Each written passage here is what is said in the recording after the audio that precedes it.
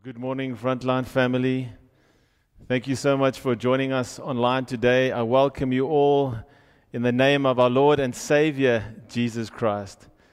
We are privileged to be in the house this morning and broadcast the service live from our church.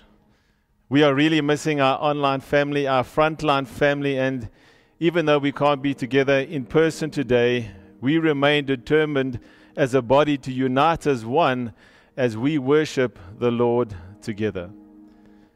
And before we get into the word, I have a special announcement that I want to share with you today. After much prayer, consideration, and planning, we are pleased to inform you that the church will be reopening from Sunday, the 13th of September, 2020, which is basically 2 weeks from today. And this includes Children's Church. This is not a decision that we have taken lightly, by no means, but we feel that the timing is now right for the body to come together in accordance with a guideline of 50 people per gathering. This does mean, however, that we will need to register on Church Center to secure your seat for any given Sunday. And our officers will make sure that everyone has an equal opportunity to visit the church by using a rostering system.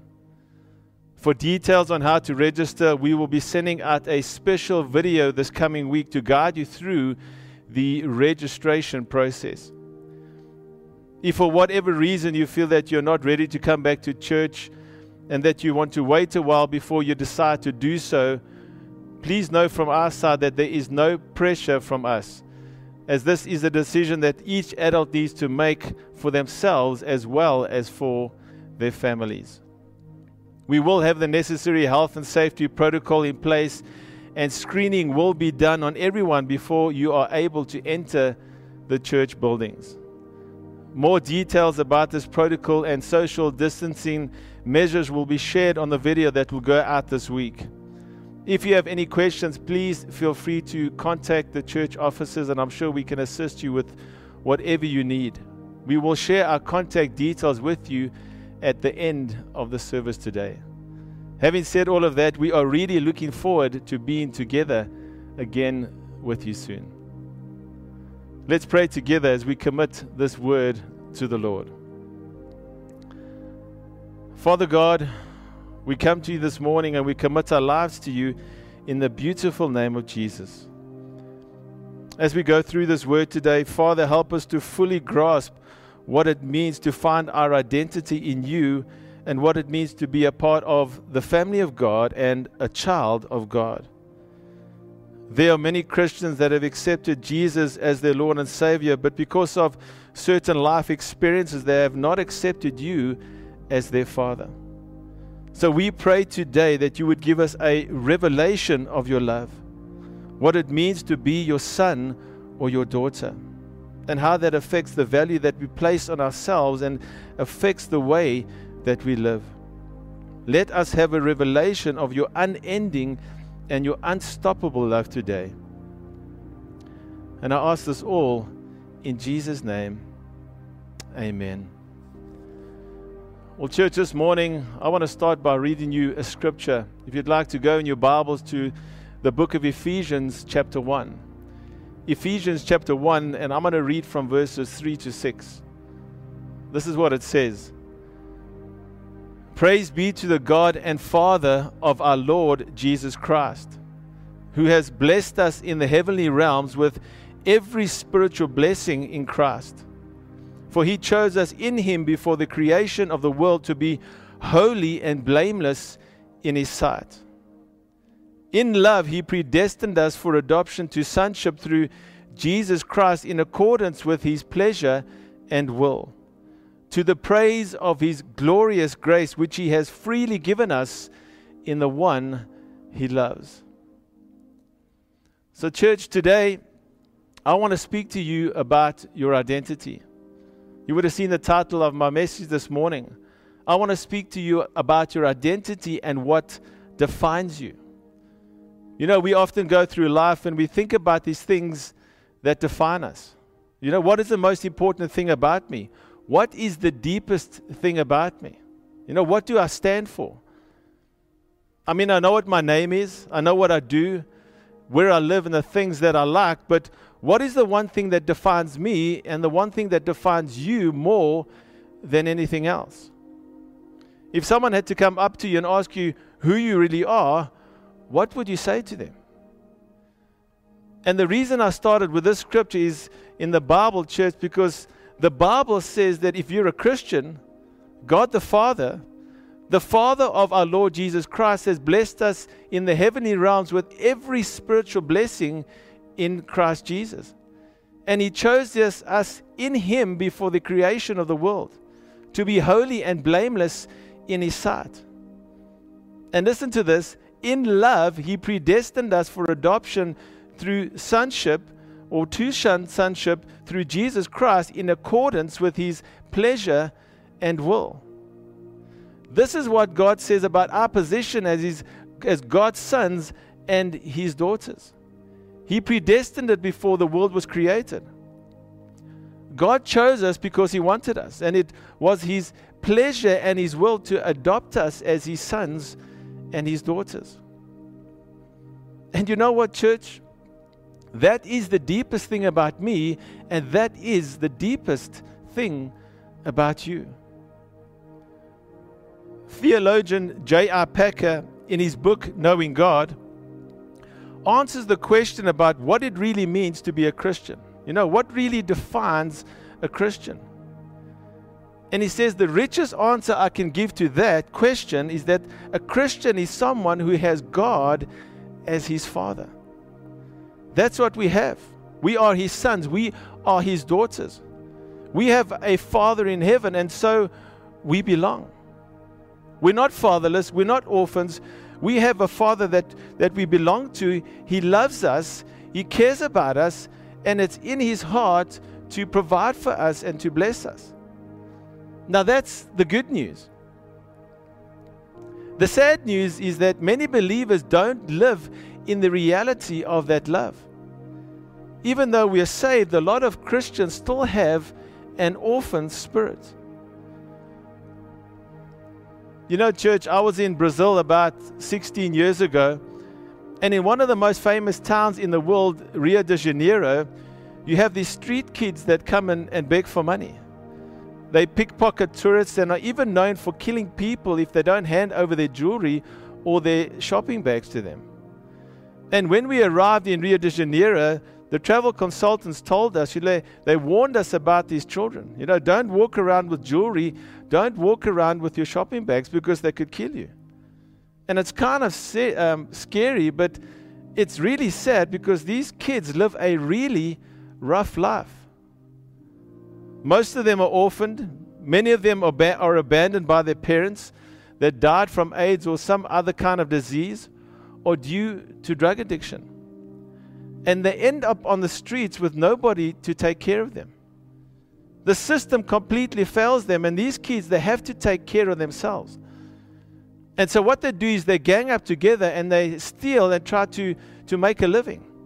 They try to survive on the streets, and a lot of them are these small, young children. Most of them are sniffing glue, and very few, if any, make it into their 20s. They die at a really young age for all kinds of reasons. And at one stage, it was even believed that the police tried to take them out. They tried to kill these children because of the nuisance factor to the tourism industry. And they live a very tough life because they have no one to go to at the end of the day. They have nobody that cares for them, nobody that watches over them or provides for them. They're standing on their own. You know, it's really hard for these boys. It's even harder for the girls because they end up getting abused, fall pregnant, and abort their babies. And it gets really messy. And society, by and large, despises them because they look down on these children. They are a bother. They are a nuisance. And look, Brazil is not the only place where this happens. This happens all over the world. There are way too many orphans in our society. And church, to some degree, and I'm going to explain what I'm saying here, to some degree, whether small or big, we all have an orphan spirit in us.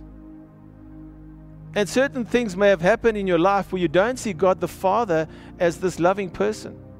You see Him as a judge. You don't see Him as a loving Father, but rather someone who is just waiting for you to mess up so that He can condemn you. Some of you relate well to Jesus and to the Holy Spirit, but when it comes to God the Father, you can't quite relate to Him. You may have had a bad relationship with your earthly father, or you may never even have known your earthly father. And because of that, you cannot relate to God the Father. And the reality is, church, if we are disconnected from the love of the Father in our hearts, spiritually we start to function as if we're orphaned. Kind of like these children in Rio. They don't have a home to go to. They don't have a father that provides for them and protects them. They have to do it in their own strength. And so they're very focused on themselves, and their world revolves around what they can do and what they can get. But it's a really stressful and messed up life. It's a restless life. And as a Christian, you can even sit in a worship service and sing songs and lift your hands, but at the same time have your heart disconnected or withdrawn from Father God. And when we live like this, it's like we're living spiritually as orphans. But God doesn't want us to remain in that orphan state. He wants us to know the truth about His love for us. Christian author and speaker Jack Frost wrote some books on this topic many years ago. And he said in one of his books that if you have an orphan spirit, you feel as though you don't belong. You believe that you always have to act right, dress right, talk right, and do right in order to be loved and accepted. And even then, it still doesn't happen. You feel as if there's always something more you have to do in order to find rest and feel valued. With the spirit of sonship, however, you feel loved, you feel valued, you feel honored and accepted for who you are as God's creation.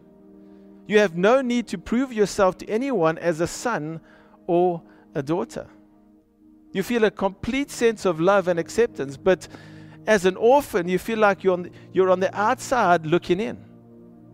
I get a picture in my mind where this orphan is standing on the outside of a house looking inside, and he sees this father sitting on a couch with the children sitting on his lap, and they're all content and they're happy and they're full of joy. And maybe you feel like that. Maybe you feel like you're on the outside looking in, trying as hard as you can to perform and be good enough to earn a place in someone's heart. Now, as I said, there's probably some of that orphan spirit in all of us. We inherited that. The only people who didn't have it at first were Adam and Eve, but they exchanged their sonship when they turned from God and chose to go their own way. And because of that choice, church, that's been passed down to the generations. And you see, there's something in all of us, that independent spirit that wants to separate from the Father, that wants to go its own way, that wants to do life in its own strength.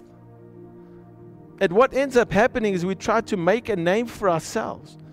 We try to make our name great, right? Instead of just acknowledging, it's submitting to the Father, acknowledging that He is our Father, that we came from Him, and He has the rights to name us.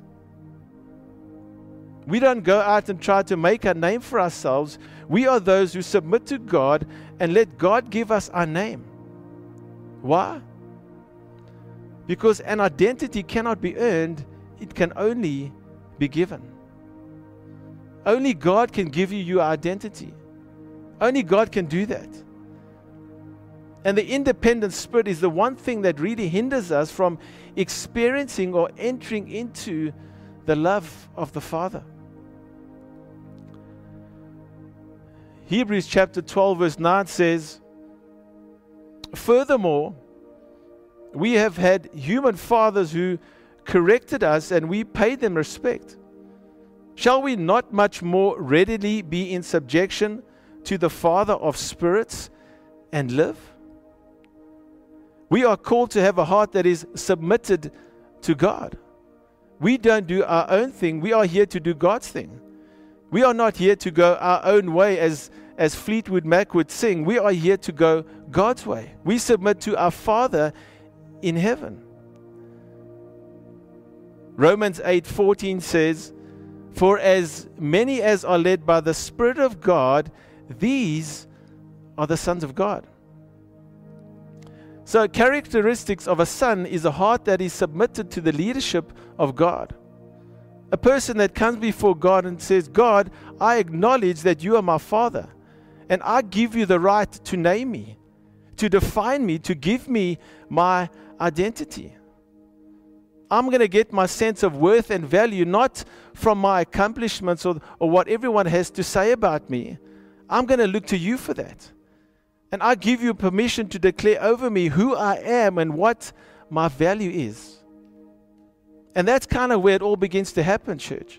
Where life begins to spring forth in our hearts. You know, Jesus was the perfect example of this. He was a good son, right? He was the perfect son.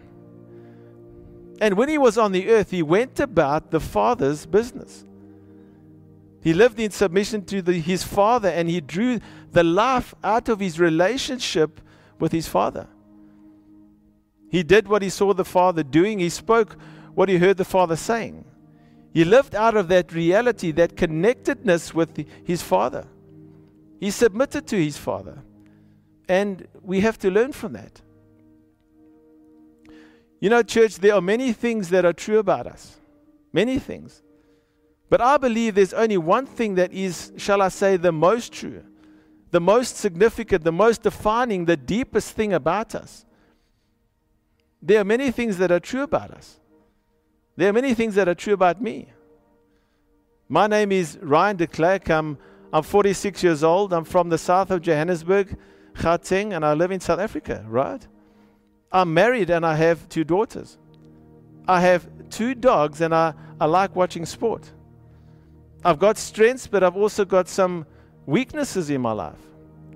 I've done a few things well, but I've also really messed up a couple of things in my life. There's some people that I know, and there's a lot of people that I don't know. The Lord has given me some resources to steward over in this life, and so on and so on. There's a lot that's true about me, and there's a lot that's true about you, some good and some not so good.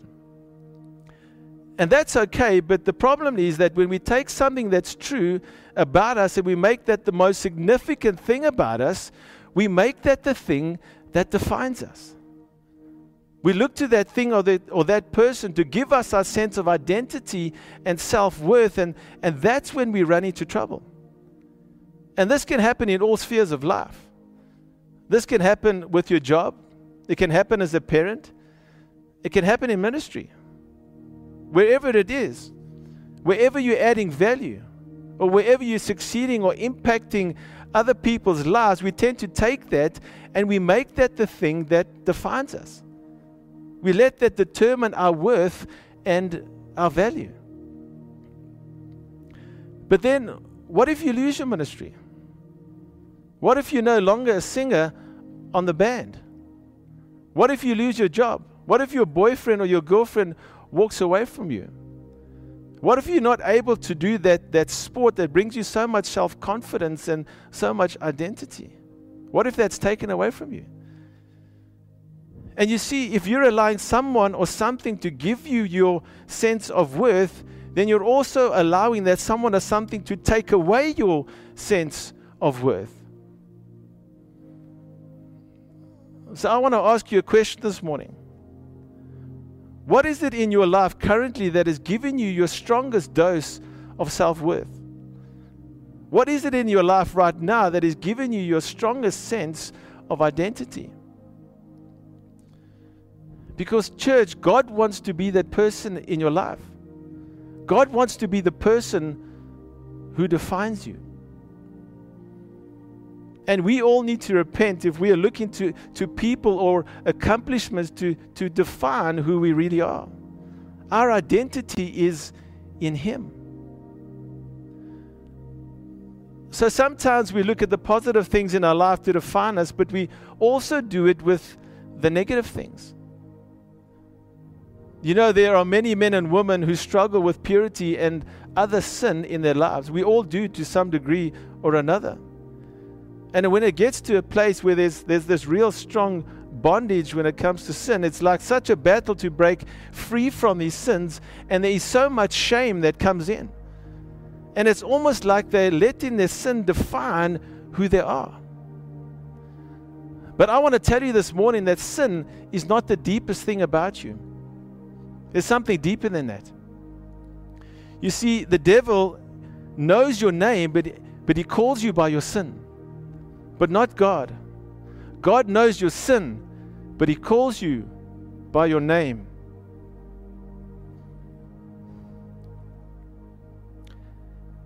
I want you to know that your sin doesn't define you. God defines you.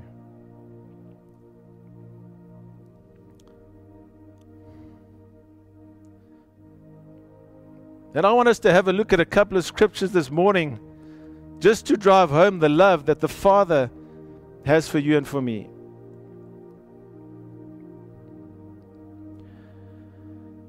And if you're the type of person that is skeptical about the Father's love for you, I want you to write down these scriptures and pray over them daily until it becomes a part of who you are. And this is by no means a comprehensive list, but it will give you a good foundation to build on.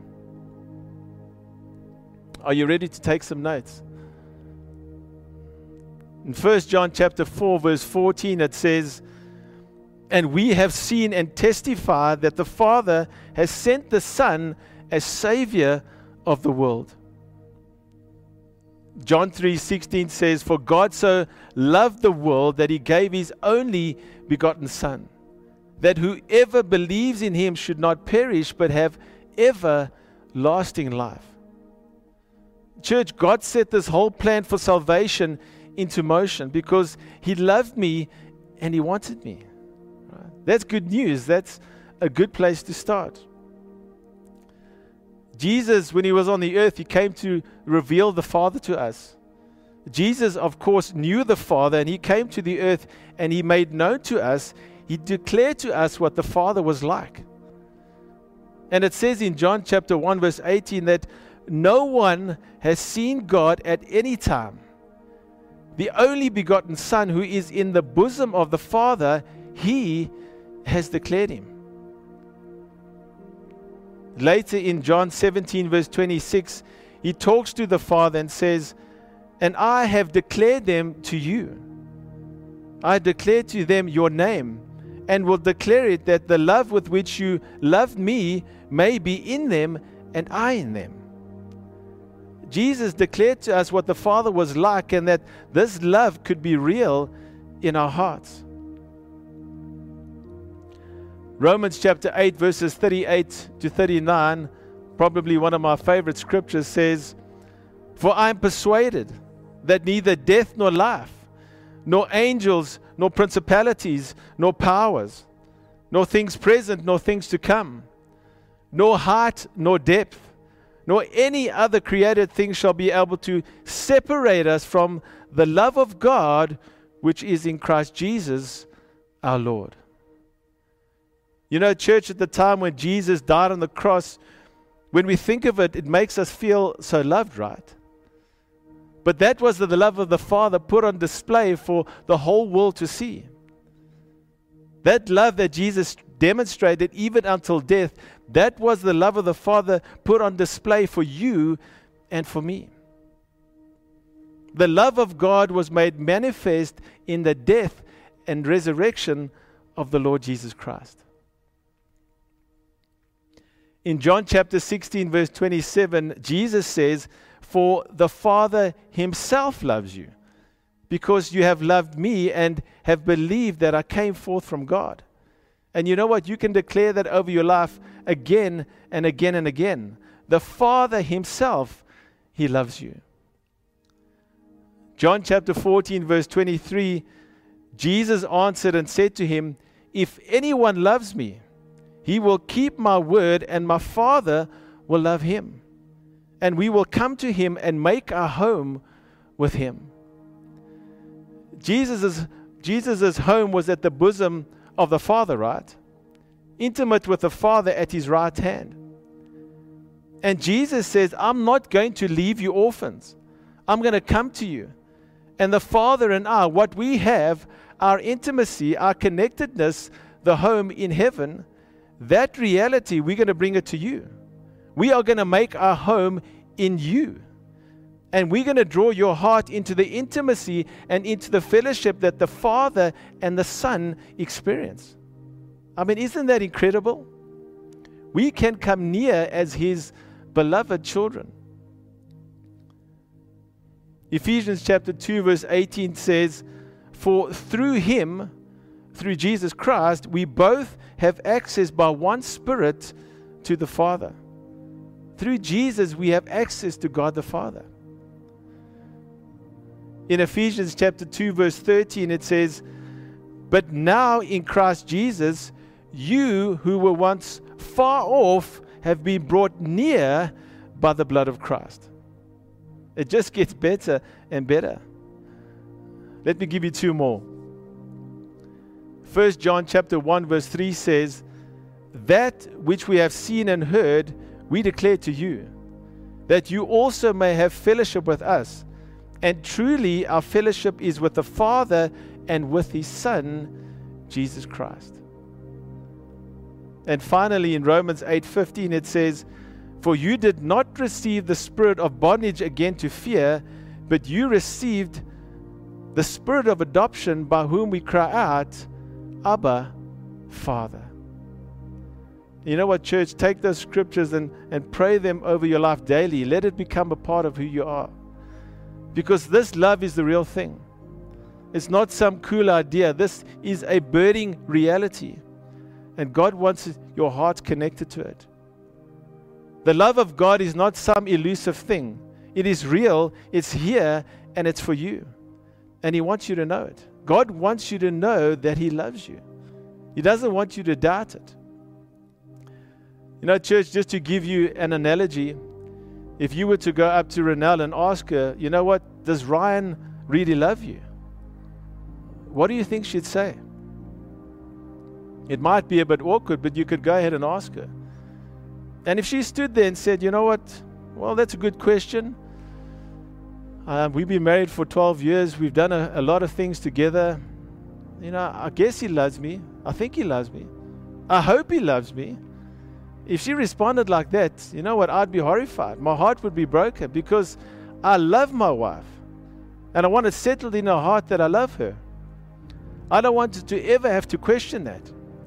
I want her to wake up in the morning and have the rest that she's waking up next to a person who deeply loves her. And church, how much more does God want to assure us that he loves us? We have a good Father and he's for you. He's not against you, he's for you. It's the same with my daughter Rachel. From the age of about 4 years old, we started this game called I Love You More. And whoever says I love you more first is the winner for the day. And we try to get each other in all kinds of ways throughout the day. And we have been doing this every day for the last 7 years. And I'll often tell her, you know what, she can't love me more because I'm older than her, you know. She can't love me more because my heart is bigger than hers. And she says, you know what, no way, Dad. Just because you're older than me, that doesn't mean I can't love you more. She says, I love you with 1,000,000 hearts. And we often say to each other, you know what, wait until we get into heaven one day, and then God's going to say, who's the winner, right? But you know what I think God's going to say when we get there? He's going to say, nice try, because I'm the winner, because I am love. And you know, church, I want Renelle and my girls, Courtney and Rachel, to know that I love them.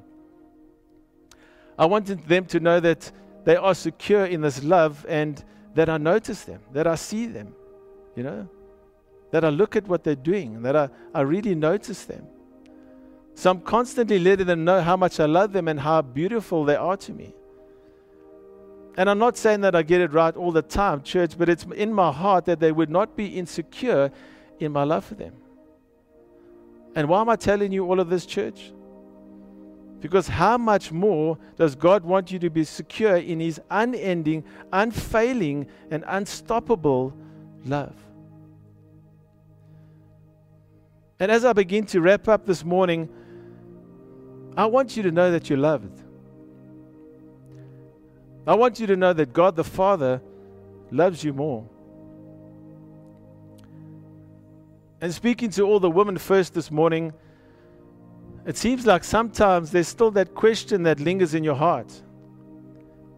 That even though you may be an older woman, in your heart you're still a little girl that wants to come before God the Father and ask Him, have you seen me, Father? Do you notice me? Do you love me? I mean, I know you see her and I know you notice her, but do you look at me in the same way?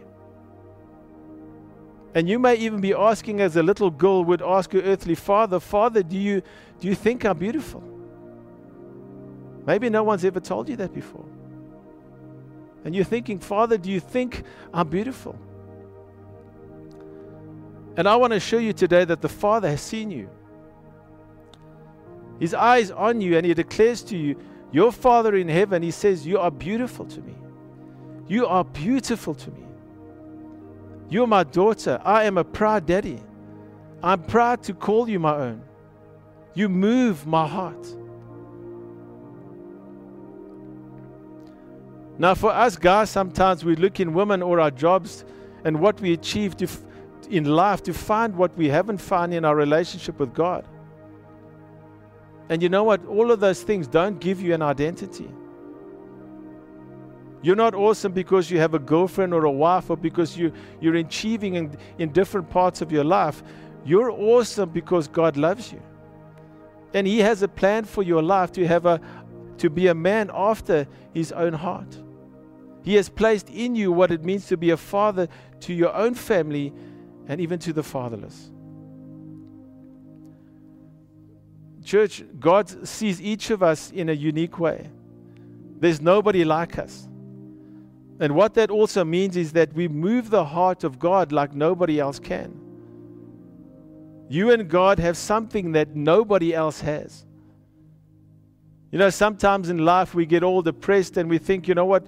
What's the use of me being here? If I were to die, nobody would miss me. I could just be replaced. There's no use for me being here on this earth. If you believe that, that is a lie. You can never be replaced. Nobody else can give God what you can give Him. If you would end your life, if you would check out of this life, if you would give up on God or give up on yourself, God would not have something for all of eternity that otherwise He would have had. You are irreplaceable in His sight. There is no limit to your value. He has created you to be in a loving relationship with Him for eternity. You give God something that He will forever cherish.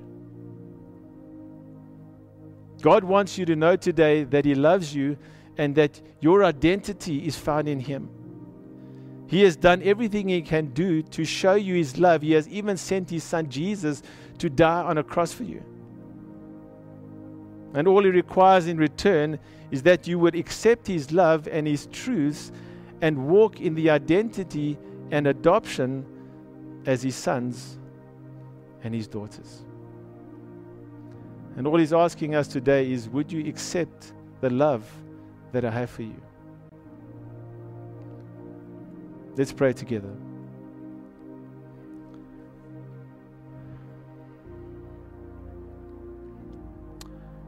Father, we want to thank You for Your promises in Your word today. We know that we're only scratching the surface, Lord, when it comes to discovering the depths and the magnitude of Your unending love. But we pray that this reality will become a part of who we are, and that we would walk in the inheritance that You have predestined for us as the sons and the daughters of the Most High God.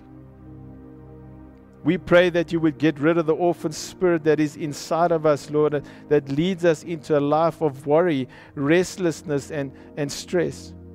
And that we would walk in the assurance and peace and joy of your love that breaks all boundaries and heals all brokenness and leads us into your loving arms. And I pray this in the wonderful and magnificent name of Jesus. Amen and amen. Well, amen, Frontline family. Thank you so much for joining us again this morning. We look forward to gathering again with you soon in our church. Please have a look at the details at the end of the service with regards to contact details, our prayer line, as well as for tithing and offering.